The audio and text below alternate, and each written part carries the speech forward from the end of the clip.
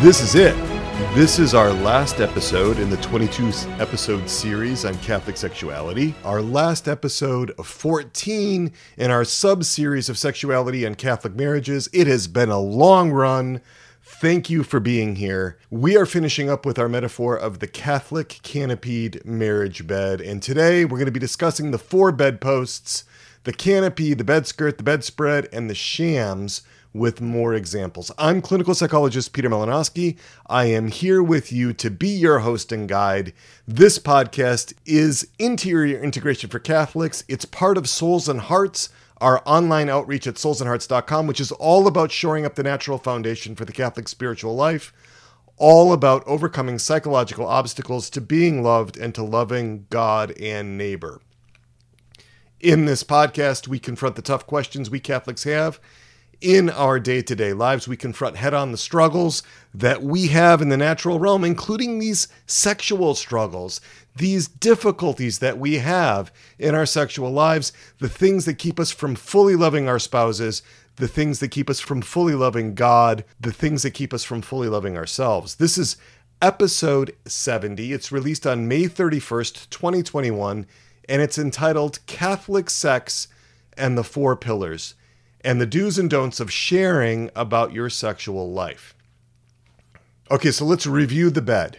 The Catholic canopied marriage bed represents the sexual life, the sexual intimacy of a married Catholic couple. And let's start with the floor. This is absolutely fundamental. The floor, the foundation, is the presence of God and His providence. It's a deep, abiding belief in God's providence. This is the most fundamental piece of the whole metaphor. We need to be in contact with God as He is the source of all reality. We can't forget that. All right, so next, the 4 legs. The 4 legs that rest on that floor. Leg 1, the husband's commitment to his own interior integration and his own human formation. Leg 2, the wife's commitment to her interior integration, her human formation. Leg 3, understanding attachment needs and integrity needs, our own and those of our spouse. Number 4, internal family systems informed approaches to understanding how we actually tick, how we're actually organized inside, this whole idea of a core self and parts and all of that. We went into that heavily in episode 60 in the question of how well do you really know your spouse. So above the legs, right, we have the frame and the box spring. The frame, the box spring, is the firm, unwavering commitment of the husband to his marriage vows and the wife to her marriage vows. It's really, really important. That commitment, firm, unwavering, and they're doing it independently. Next, the mattress. This is the empathy. We talked about the 5 kinds of empathy in episode 65. Empathy. Then we have the 2 pillows. That's self-acceptance and spouse acceptance. The pillows support us, they comfort us, they provide security. Then the bottom sheet or the fitted sheet. That's the sexual attraction. That's the intensity of the sexual passion. That's the eros.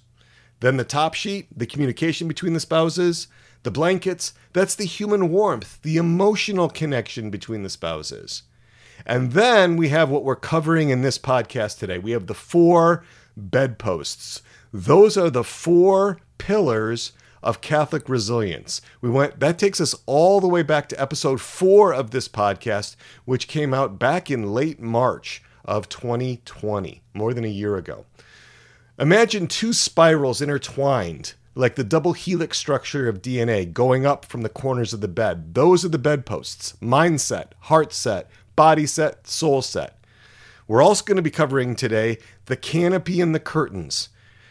The canopy and the curtains are there to protect the privacy and propriety of Catholic sexual married intimacy, or they can also be used to hide dysfunction. They can be used to hide exploitation or even abuse.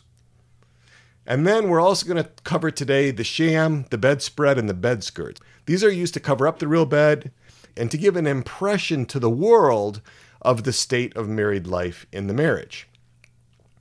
All right, so let's start with those bedposts, those 4 sets, those 4 pillars: body set, mindset, heart set, and soul set. Remember that double helix structure That's how we're kind of envisioning those bedposts. The husband strand and the wife strand, they're interwoven, they're entwined together like the double helix structure of DNA, rising up overhead from the four corners, looking down on the bed. Now, one thing to remember about these sets, body set, mind set, heart set, and soul set, is that they are not static. They are dynamic. They shift. They vary as a function of our parts and what is activated and what is not activated within us in a given moment.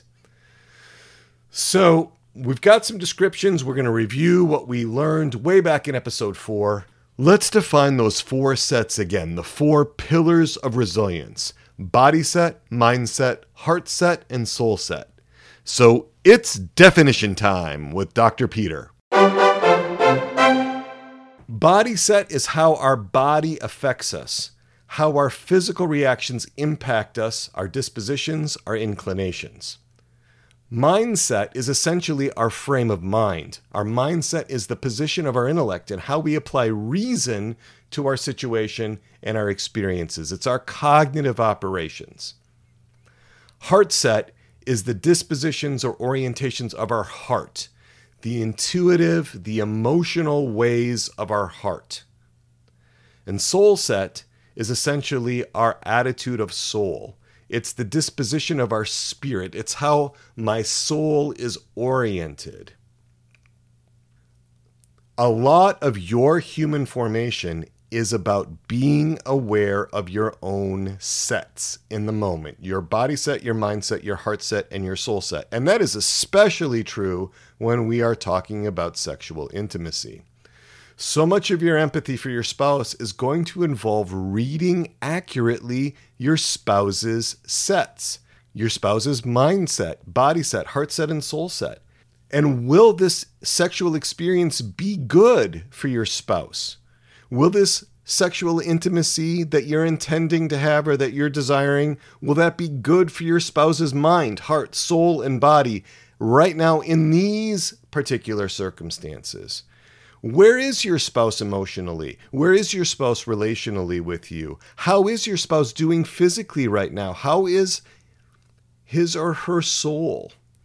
We need to pay attention to common repeated relational patterns or cycles that happen between you and your spouse. There's a lot that's very predictable in sexual intimacy among spouses. We need to become aware of that and to get deeper to what is the underlying meaning of the things that happen in those cycles, in those patterns with our spouses. Our parts have very different experiences of sexual intimacy. Now let's go back and understand what parts are. We discussed this at length in episodes 60 and 61. Parts are separate, independently operating like little personalities within us. And each part has its own unique prominent needs, its own role in our lives, its own emotions, body sensations, guiding beliefs and assumptions, its typical thoughts, its intentions, its desires, its attitudes, its impulses, its own interpersonal style and way of relating, and it's got its own worldview. IFS therapist Robert Falconer calls these parts insiders. I really love that term, insiders. Each part also has its own approach to sexuality. Now, it happens that these parts blend with your core self, and when they blend, they kind of take over, kind of like those emotions in the movie Inside Out, taking over the control panel. You can be blended in a part, your spouse can be blended in a part, and those parts can actually switch. If you go back to episode 61, which was entitled Fractured, Fragmented Sex in Catholic Marriages, that was a long description about how parts came in and out in the course of a single sexual encounter between a Catholic husband and a Catholic wife. All right, so let's rewind it. Let's go back and dive in more to body set. Body set is how our body affects us. It's how our physical reactions impact us and our dispositions and inclinations, right? So it's how our bodies impact us. We are embodied beings. We are composites of body and soul, and our physical bodies have a huge impact on us. So body set is that impact of bodily states on us. So if we're exhausted from a lack of sleep, that's going to have an impact on us, not just our bodies, but also all the other sets, mind set, soul set, and heart set. Okay, so our body set is dynamic. It changes from time to time, from moment to moment. And understanding body set is particularly important in marriage because the bodies of the husband and wife are so united. Bodies have a huge impact on our relating in our marriages. And let's just review what Scripture says, what our Lord tells us in Scripture about the bodies of husbands and wives. This is from Genesis chapter 2, verses 21 to 25. So the Lord God caused a deep sleep to fall upon the man, and he slept. Then he took one of his ribs and closed up its place with flesh. And the rib that the Lord God had taken from the man, he made into a woman and brought her to the man. And the man said, "This at last is bone of my bones and flesh of my flesh. This one shall be called woman, for out of man this one was taken. Therefore, a man leaves his father and mother and clings to his wife, and they become one flesh. And the man and his wife were both naked and were not ashamed." Now, we could spend a whole podcast episode just breaking down this scripture, but what I want to highlight for you is this statement: bone of my bones and flesh of my flesh. The two become one flesh. They share their bodies together. They came from one body, and they're united as one flesh. This is reiterated by Jesus walking the face of the earth during his time of public ministry in Mark 10, verses 6 to 9. But from the beginning of creation, God made them male and female. For this reason, a man shall leave his father and mother and be joined to his wife, and the two shall become one flesh. So they are no longer two, but one flesh. All right, see the emphasis there? He repeats himself to drive home the point that we're no longer two separate bodies, but one flesh. I think very few Catholic couples get the degree to which they're to be one flesh with their spouse, one body.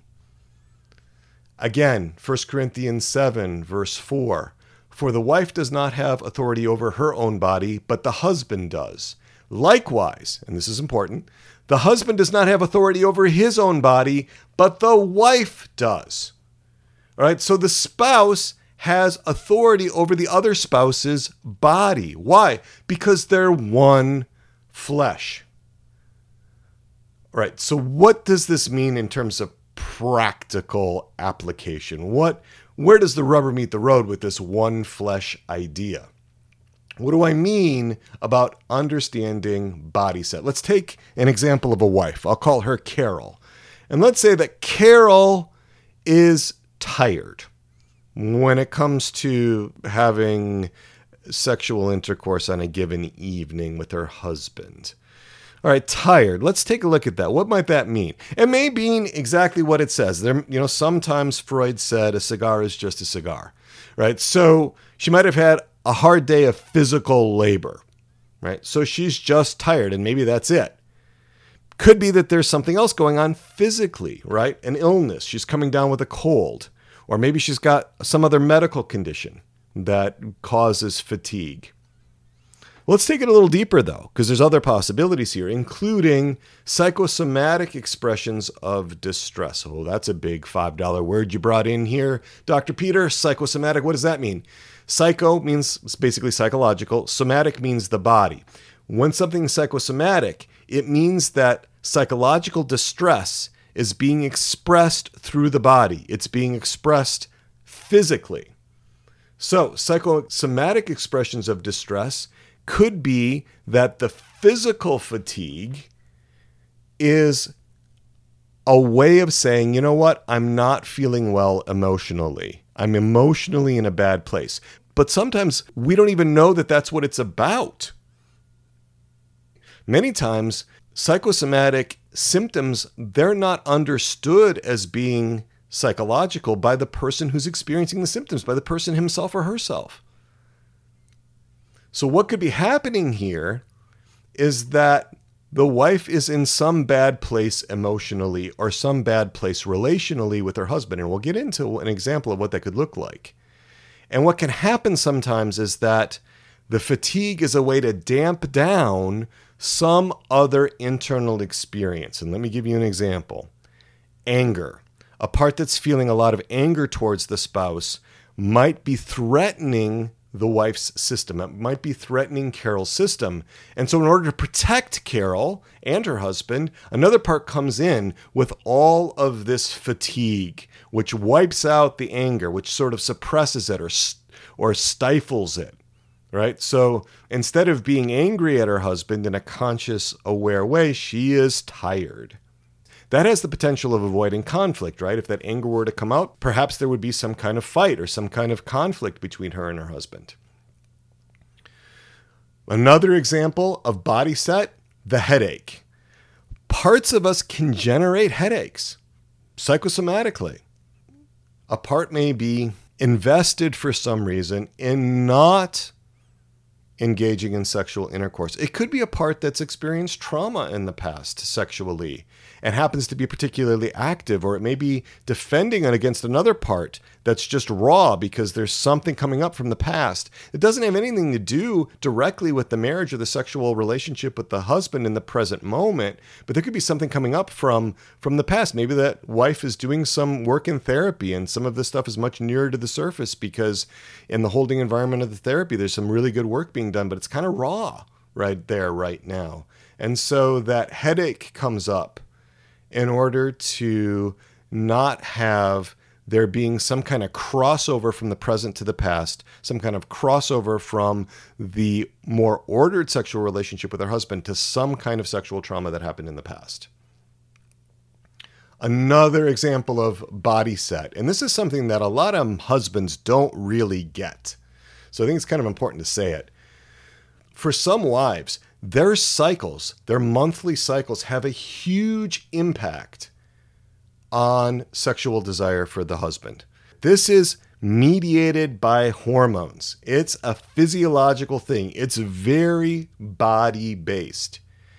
And sometimes husbands, when they perceive that lack of sexual interest at a given point in their wife's cycle, they can really have parts that personalize that interpret that lack of sexual desire in the spouse on this day as rejection, as evidence of being unloved or being unlovable or being undesirable. It can bring up all kinds of shame, can bring up rage, can bring up other kinds of things within the husband, depending on his human formation. That cyclic aspect is so important, and it becomes complicated when there is some kind of hormonal or endocrine disruption in the wife, or when one is approaching menopause and so forth. So we want to remember that this is really body-based. Sometimes we can forget that. All right, one more example of body set. Remember Bill from the last episode? He asked the question, I really get turned on when my wife bites me. It helps me to have sex with her. I find I don't have to use Viagra then. Is that okay? Is it better for me to use the Viagra? I don't want to not be able to have the fullness of sexual intimacy with her.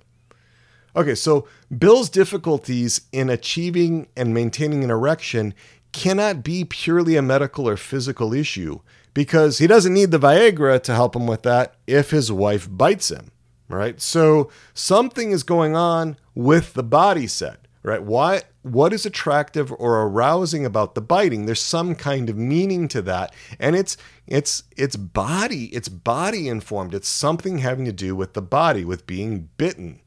So the main thing with body set is to pay attention to bodies. And so many people in our culture today are so disconnected from their bodies that this often is a major challenge for some Catholic married couples. All right, mindset. We're going to go to the next pillar, mindset. Mindset is essentially a frame of mind. Our mindset is the position of our intellect, how we apply reason to our situation and to our experiences, including our sexual experiences. Just like body set, our mindset is dynamic. It changes. We can have a very positive outlook in one moment in time and a very negative outlook a moment later. It can be about the same set of circumstances too. Our mindset greatly influences not only our thinking, but also our behavior. Let's illustrate this with a story. The story of Carol and Ben. So it's story time with Dr. Peter.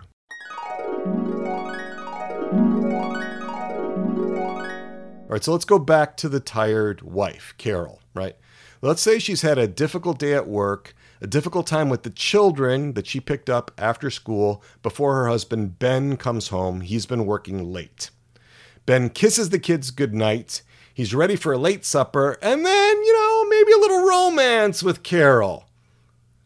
But Carol's mindset is one of, Ben, you've left me alone with the kids repeatedly. You don't understand how much that demands from me. It's not fair that you just get to come home, eat a fine supper that I prepared, kiss the kids, and expect that I'm going to be all into you and your wonderfulness, Ben. Right? So that's where her mindset is. So at this point, the firefighting part that Carol has that generates fatigue, it may lift. There may be a shift of parts, and the anger from an exiled part comes in, and that starts coming through, affecting her heart set, affecting her emotional position towards her husband. And so speaking from this angry part, Carol says, you don't really understand me, or you wouldn't be inviting me to bed like this. You need to help out more around here, or I won't want any more kids, not if I have to raise them and care for them by myself. No sex for you, Ben. Right? You can see how this is coming out from that angry part, right? Well, let's take a quick shift here and take a look at what's going on in Ben's mindset at this point. He's now shifted from thinking about how wonderful his wife is and how much he would like to be with her in this sexually intimate way. And now his protector parts are busy defending against her criticism of him, right? He's going into a place of, Carol, you're being unreasonable. What did I do wrong? I just came home from a long day at work, busting my hump to provide for this family. And you lay into me as though it's a bad thing, as though it's a crime for a husband to be attracted to his wife. All right, so you see where his mindset is? Okay, so let's see how these mindsets that Carol and Ben are experiencing impact their heart sets. All right, so heart set is the disposition or the orientation of our heart. It's the emotional and intuitive ways of the heart, more right brain types of aspects here. Heart set is essentially our emotional states and the positions we take because of our feelings. And heart set is even more dynamic and changeable for many people than mindset. Heart set very much influences our mindset. All right, so what's going on in the heart set? Well, let's go back to Ben in our example, right? Ben's anger flaring up. It's not fair that you say I don't help. Now, that's not actually what Carol said, but in a defensive mindset, Ben hears it that way, and it fuels his anger in his heart set. Here you see mindset and heart set working together. Carol's heart is closed, seeing Ben as intrusive, and her protectors have impulses to attack and then to withdraw from him into the kitchen out of anger and fear. So that's what's going on in the heart set. That one's probably not that hard to grip onto. What's going on with us emotionally around some kind of issue of sexual intimacy. Soul set. Let's go to the fourth pillar. Soul set is essentially our attitude of soul. It's the disposition of our spirit. It's how our soul is oriented. And it can operate independently of mindset and heart set. Our soul set reflects how we see God and how we see ourselves in relationship with God and how we see God viewing us. Our soul set very much depends on the virtues we have acquired, especially the virtues of faith, hope, and charity. Soul set can also be very dynamic in some people, particularly those who don't possess those virtues, and it can change rapidly. Okay, so in this episode where Carol and Ben are having this conflict, Carol and Ben are not seeing each other as children of God. They're not seeing themselves as one flesh. They're not motivated by charity. They're invoking justice and fairness. They're not looking to authentic agape love. And what would happen, just as a thought experiment, what would happen for Carol and Ben if they stopped? If instead of making romantic overtures towards his wife, Ben volunteered to help her clean up in the kitchen, if he took into consideration the circumstances in which Carol is in right now? What would happen if they prayed together? What would happen if they talked together? What would happen if they renewed the relational aspects instead of going straight to the marriage bed?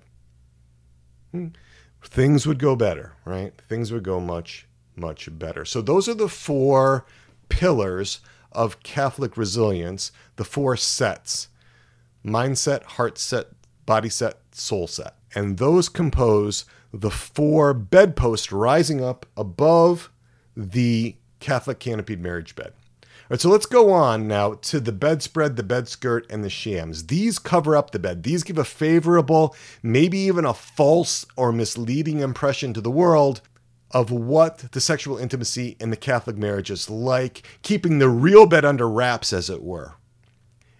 Those bedspreads, bedskirts, and shams can also give a false impression to oneself about the quality of the sexual intimacy in the marriage. There is no shortage of Catholic spouses who deceive themselves about the quality of their sexual relating. It's very natural for us to attempt to curate our social image, to keep up appearances. We don't want to engage in detraction or unnecessary or unwarranted criticism of our spouse for many reasons, but we also need to be real. We need to be real about ourselves sexually, and we need to be real about our spouses sexually and about our sexual intimacy. So to the degree that the bedspread, the bedskirt, and the shams are about a sense of propriety, about a sense of keeping the private things private, that's a good thing.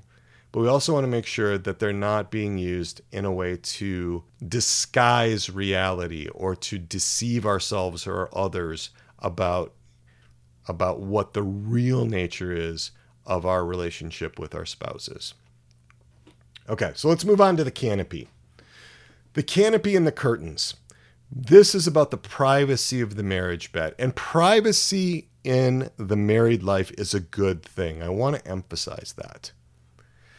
It's really a good thing. But sometimes spouses can use that privacy, can use the sense of propriety to mask exploitation or abuse, to gaslight each other in various ways. And so also remember that the privacy only goes so far. God knows what's happening in our sexual intimacy with our spouses. Luke 8:17, for nothing is hidden that will not be disclosed, nor is anything secret that will not become known and come to light. That includes your sexual relating, people. It really does. All of these things are not happening in absolute confidentiality. Oh no, God knows exactly what's going on in your Catholic sexual married life. We're going to talk about that in a little bit. We need to be open to God being involved in our Catholic intimacy. We need to be open to our own parts. Parts of us have very different attitudes about sexual expressions in the marriage. For example, that latent anger. If we have a part that carries latent anger toward our spouse, if that part's not given voice within ourselves, it increases the likelihood of some kind of behavioral enactment of that anger. In psychodynamic circles, they call it the revenge of the repressed. It's a very common phenomenon. The fantasy that parts often have is that if I suppress this, then it won't exist anymore. If I stuff this polar bear inside of me into a closet, he won't exist anymore. If I can't see it, it's not there. Well, that's just not true. Eventually, the polar bear is going to break out of the closet and it's going to create havoc inside. So what we want to do is not be repressing and suppressing and denying and trying to deny realities within ourselves, but we want to be working through these things, right? So openness to God, openness to our own parts. So openness to God, let's go back to that for a second. In prayer, right, one's individual prayer, we should be praying about our sexual intimacy with our spouses. I don't know. I can't sit up in a cloud with a tally sheet and figure out exactly how much everybody's praying about their sexual lives. But what I do know from talking with people about this is that a lot of times the whole sexual realm is very separate from the spiritual realm. Like, it's not very natural for many people, for many Catholics, it's not natural to pray about their sexual intimacy with their spouses. That's actually a new idea for many people because nobody seems to have ever talked with them about that. There's not been a modeling of that. I want to let you know that is a great thing to pray about. There also can be prayer together, offering up a rosary or Divine Mercy Chaplet or something with your spouse with an intention about something sexual that's coming between you in the intimacy in your marriage. There's also the openness to each other. The openness between the spouses is so critical. Let's also talk about openness to a trusted, competent other person, someone outside the marriage, about sexual intimacy within the marriage. So now I'm going to reveal to you what I think the major impediment is to this openness in relating with yourself, with your spouse, and with God. Here it is. It is shame. Shame. I think this is the number one impediment that makes it hard for people to share what's going on in your Catholic sexual married intimate life. So check out episodes 37 to 49. We did a 13 episode series on shame. That's a whole course on shame and how to overcome shame. And we want to be asking ourselves, we want to be checking out with our parts, with our insiders, what is keeping us from being able to talk about this? Is it fear? Is it shame? Is it guilt? If so, what are we ashamed of? What are we guilty of? What are we afraid of? Is it a sense of propriety? Is it that we think our spouse would hate it? That our spouse would never agree? Well, have you asked? Have you asked your spouse about it? We can check that out. What happens in secret is not always going to be secret. So, these are some guidelines if there is a reason to be sharing sexual aspects of your Catholic married intimate life with another person, a therapist, a spiritual director, a trusted friend. The first, respect for your spouse. Remember that your husband is a beloved son of God and your wife is a beloved daughter of God. So let's talk about permission. Asking permission to discuss sexual intimacy issues in the marriage with the particular person. You want to name the person that you're going to discuss it with. And often the resistance is within our own parts. Sometimes the spouse is good with that. They're okay with it, but we thought they wouldn't be, and that's what our parts wanted us to believe, right? Well, I can't talk about this because my wife would never have that. When in fact the wife would be like, "No, I want you to talk about sexual intimacy difficulties. I've wanted you to do that for years," right? So we want to check that out. It's a great conversation to have. It's also really important to bring in parts language, all right? This is that leg of the bed, that IFS, internal family systems leg, where we start to think about things in terms of parts. Instead of saying, she never wants to have sexual intimacy with me, you say, a part of her seems to really avoid sexual intimacy with me. You see how different the tone is there? If we're not treating our spouse as a homogeneous, unitary personality that's just uniform, right? But that there's these different parts, and how we speak and how we think influences our attitudes and our behaviors. We also, when we share these things with others with our spouse's permission, a positive frame, a frame of wanting to make things better.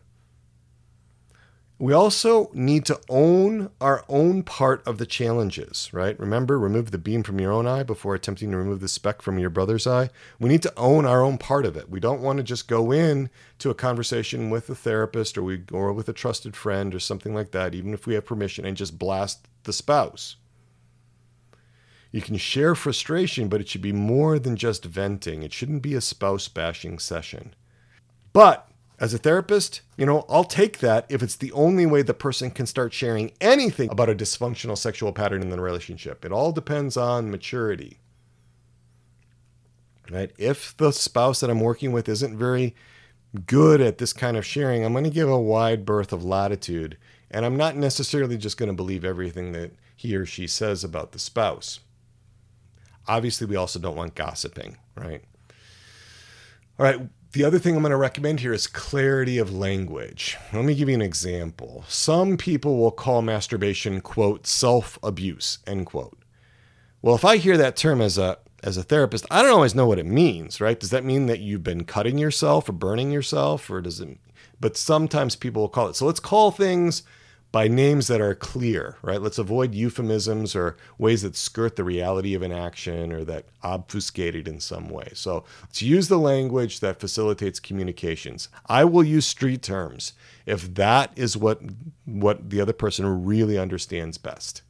All right, so let's talk about choosing a professional. Right? Marital therapy can be really helpful. Individual therapy can be really helpful for this.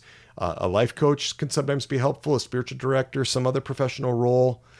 Now, a couple of things to bear in mind. You want to choose carefully, right? Because professionals often have their own sexual issues that impact how they relate with their clients around sexual matters.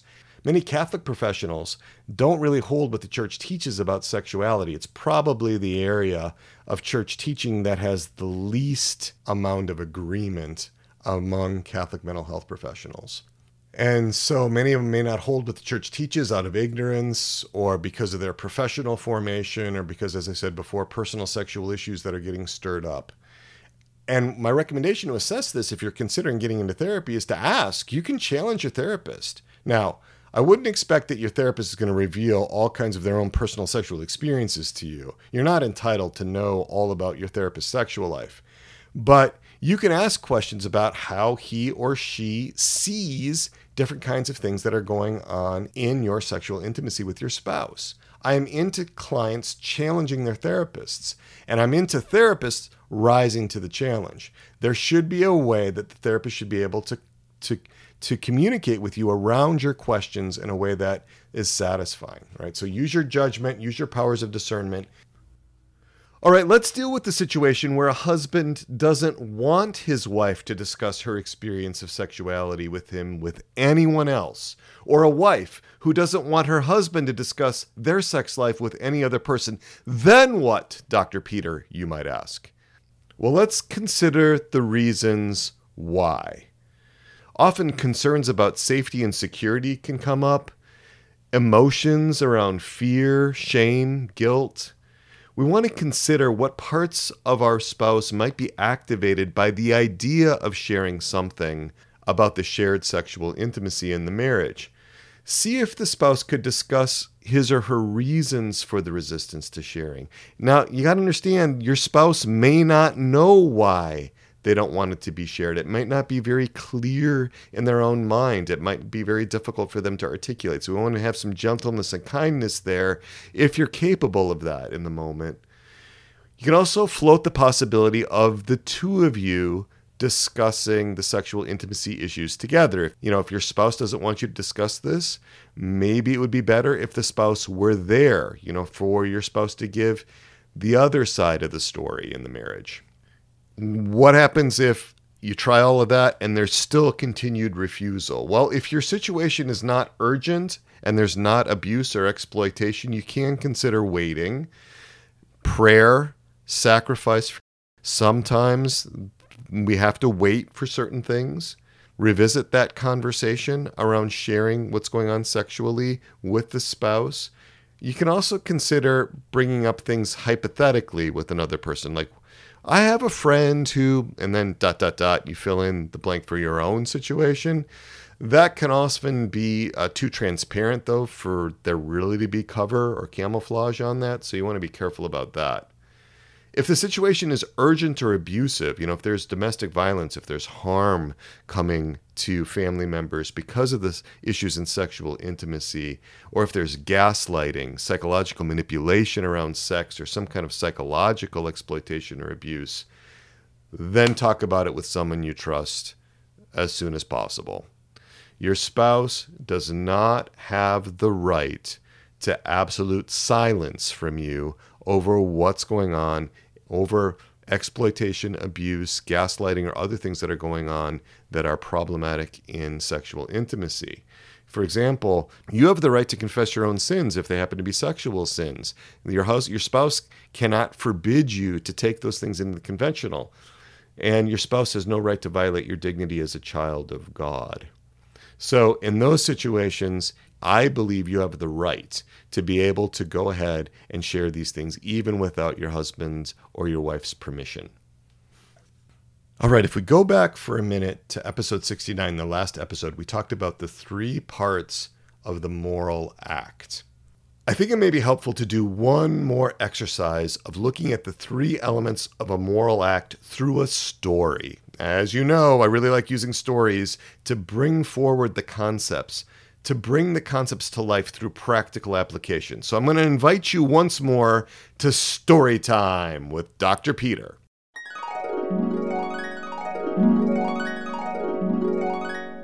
And this is the story of Edward and Vera, a young Catholic married couple. Now, Vera has some difficulty with sexual arousal, and she finds that when Edward stimulates her with his fingers, she loosens up, she becomes much more responsive. It's easier for her to have vaginal intercourse. It's a really common situation in Catholic husbands and wives. But Edward has noticed that he tends to come to orgasm when his wife orgasms. It's so exciting for him that she would come to orgasm, and he's had a history of premature ejaculation in the past. So sometimes he's not able to get inside of Vera in time, right? So let's go back and look at this situation from a Catholic moral perspective, right? So the object, that's the first part of the moral act. That's the object. That's the action or inaction chosen. It's the what. What is going on here? And in this case, it's Edward's digital stimulation of Vera prior to vaginal intercourse. The second is the intention or the motive. What's the reason for doing the action or not doing the action? And the third are the circumstances. These are the situational factors which may affect the morality of the action. It's the who, the what, the where, and the how. And all three of these, the object, the intention or motive, and the circumstances, they must be evaluated to determine if a moral act is good or evil. All three must be good for an act to be moral. And the way we do this is we analyze the object first, then the intention, then the circumstances. So the object here is vaginal intercourse. And it would be nice, in Vera and Edward's opinion, for both of them to be able to experience orgasm, maybe even at the same time, but their object is vaginal intercourse. That's a good object for a married couple to have. Their intention or motive is to be open to life. They're intending to have vaginal intercourse. They are very open to embracing the marital bond and being connected with each other. So we're good there.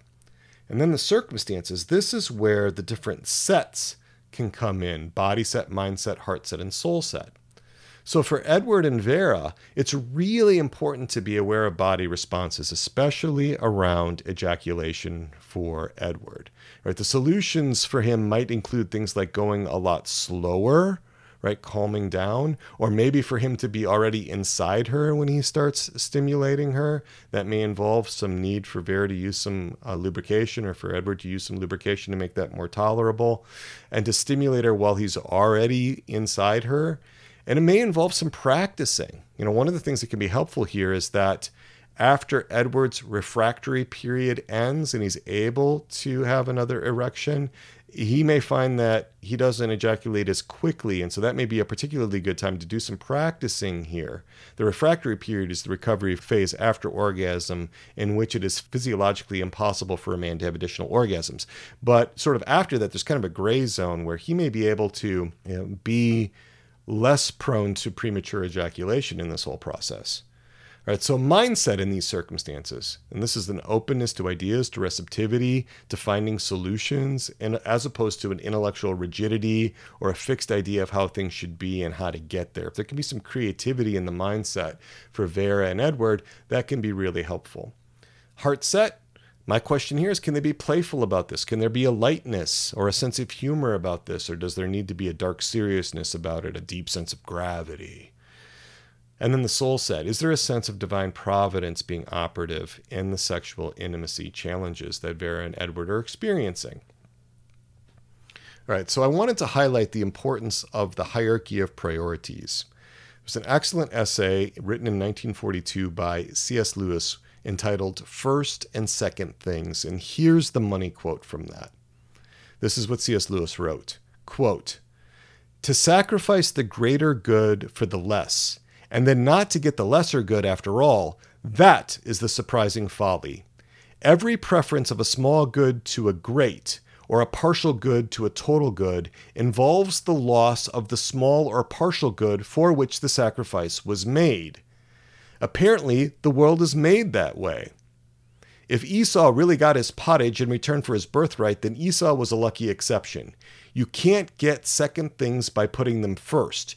You can get second things only by putting first things first. Don't want to sacrifice a greater good for a lesser good. Now, this is particularly prominent in the realm of sexual intimacy, right? Because the sexual pleasure is the lesser good. The procreation and the emotional bond of the spouses, those are the greater goods. It brings me back to Matthew 6:13. Seek ye therefore first the kingdom of God and his justice, and all these things shall be added unto you. If parts of us are acting autonomously, if they're acting in a way that's disconnected from the core self, they always wind up getting what they don't want. That's a common saying within IFS circles. Because if there is a neglect of the two great goods, procreation and the bond or the union of the spouses, and those are sacrificed by using artificial contraception or through masturbation or whatever, in order to seek pleasure or gratification through more intense orgasms, that is not the way to sustain your marriage relationship. It's not going to work out. Now, that's not what the world is going to tell you. Having sexual intimacy that is focused on procreation, that's focused on the union of the spouses, is so countercultural. It's so opposite of what the world tells us. I found this slideshow on WebMD, one of these authorities on the web for medical information. And the title of the slideshow was 14 Reasons You Should Have Sex Now. Right. All right. So let's go through some of these. 1, it's exercise. 2, it reduces the risk of heart disease in women. Sex can help with physical pain. It tends to lower stress. It results in longer life expectancy for women. There's a slightly greater cognitive capacity for the 50-plus crowd. You can do better with number recall and basic math. It can lead to better mood. It can lead to less problems with obesity or being overweight. There's some suggestions that people that have more sex have better mental health.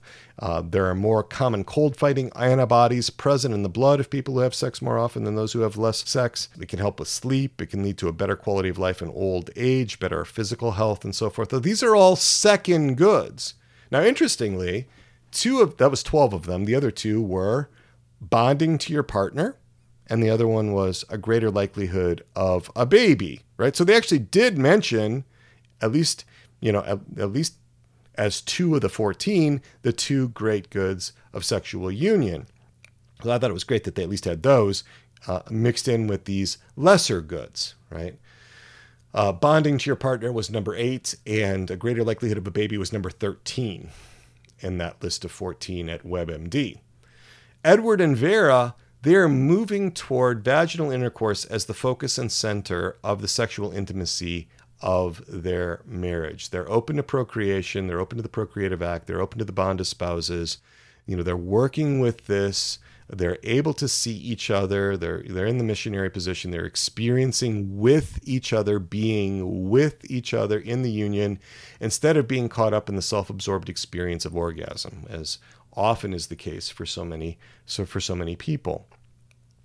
Now, one thing I really want to emphasize with this is that Jesus has given us an example of being understanding and forgiving of sexual sins when there is authentic repentance, right? The woman caught in the act of adultery in John 8, verses 1 to 11. The Pharisees were asking whether or not to stone her. They were trying to trap Jesus, and they were using her as a pawn to be able to get to him, right? To see if they could trip him up and find a way that they could get him to talk himself into a corner so that he could be condemned.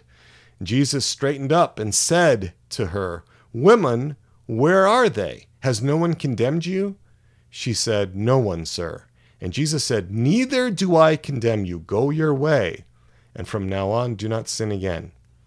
There's an understanding that our Lord has for why parts of us seek things sexually in disordered ways. It has to do with trying to meet these deep needs for affection, nurture, and love. Those are the attachment needs, and these deep integrity needs. right? Also, similar kindness in John 4 with the woman at the well. She was a Samaritan, an outcast. She had 5 husbands. She's cohabiting with a man who is not her husband. Jesus talks with her. It shocks the apostles because this is a gross violation of the prevailing social norms between Jewish men and Samaritan women, but he is talking with her, right?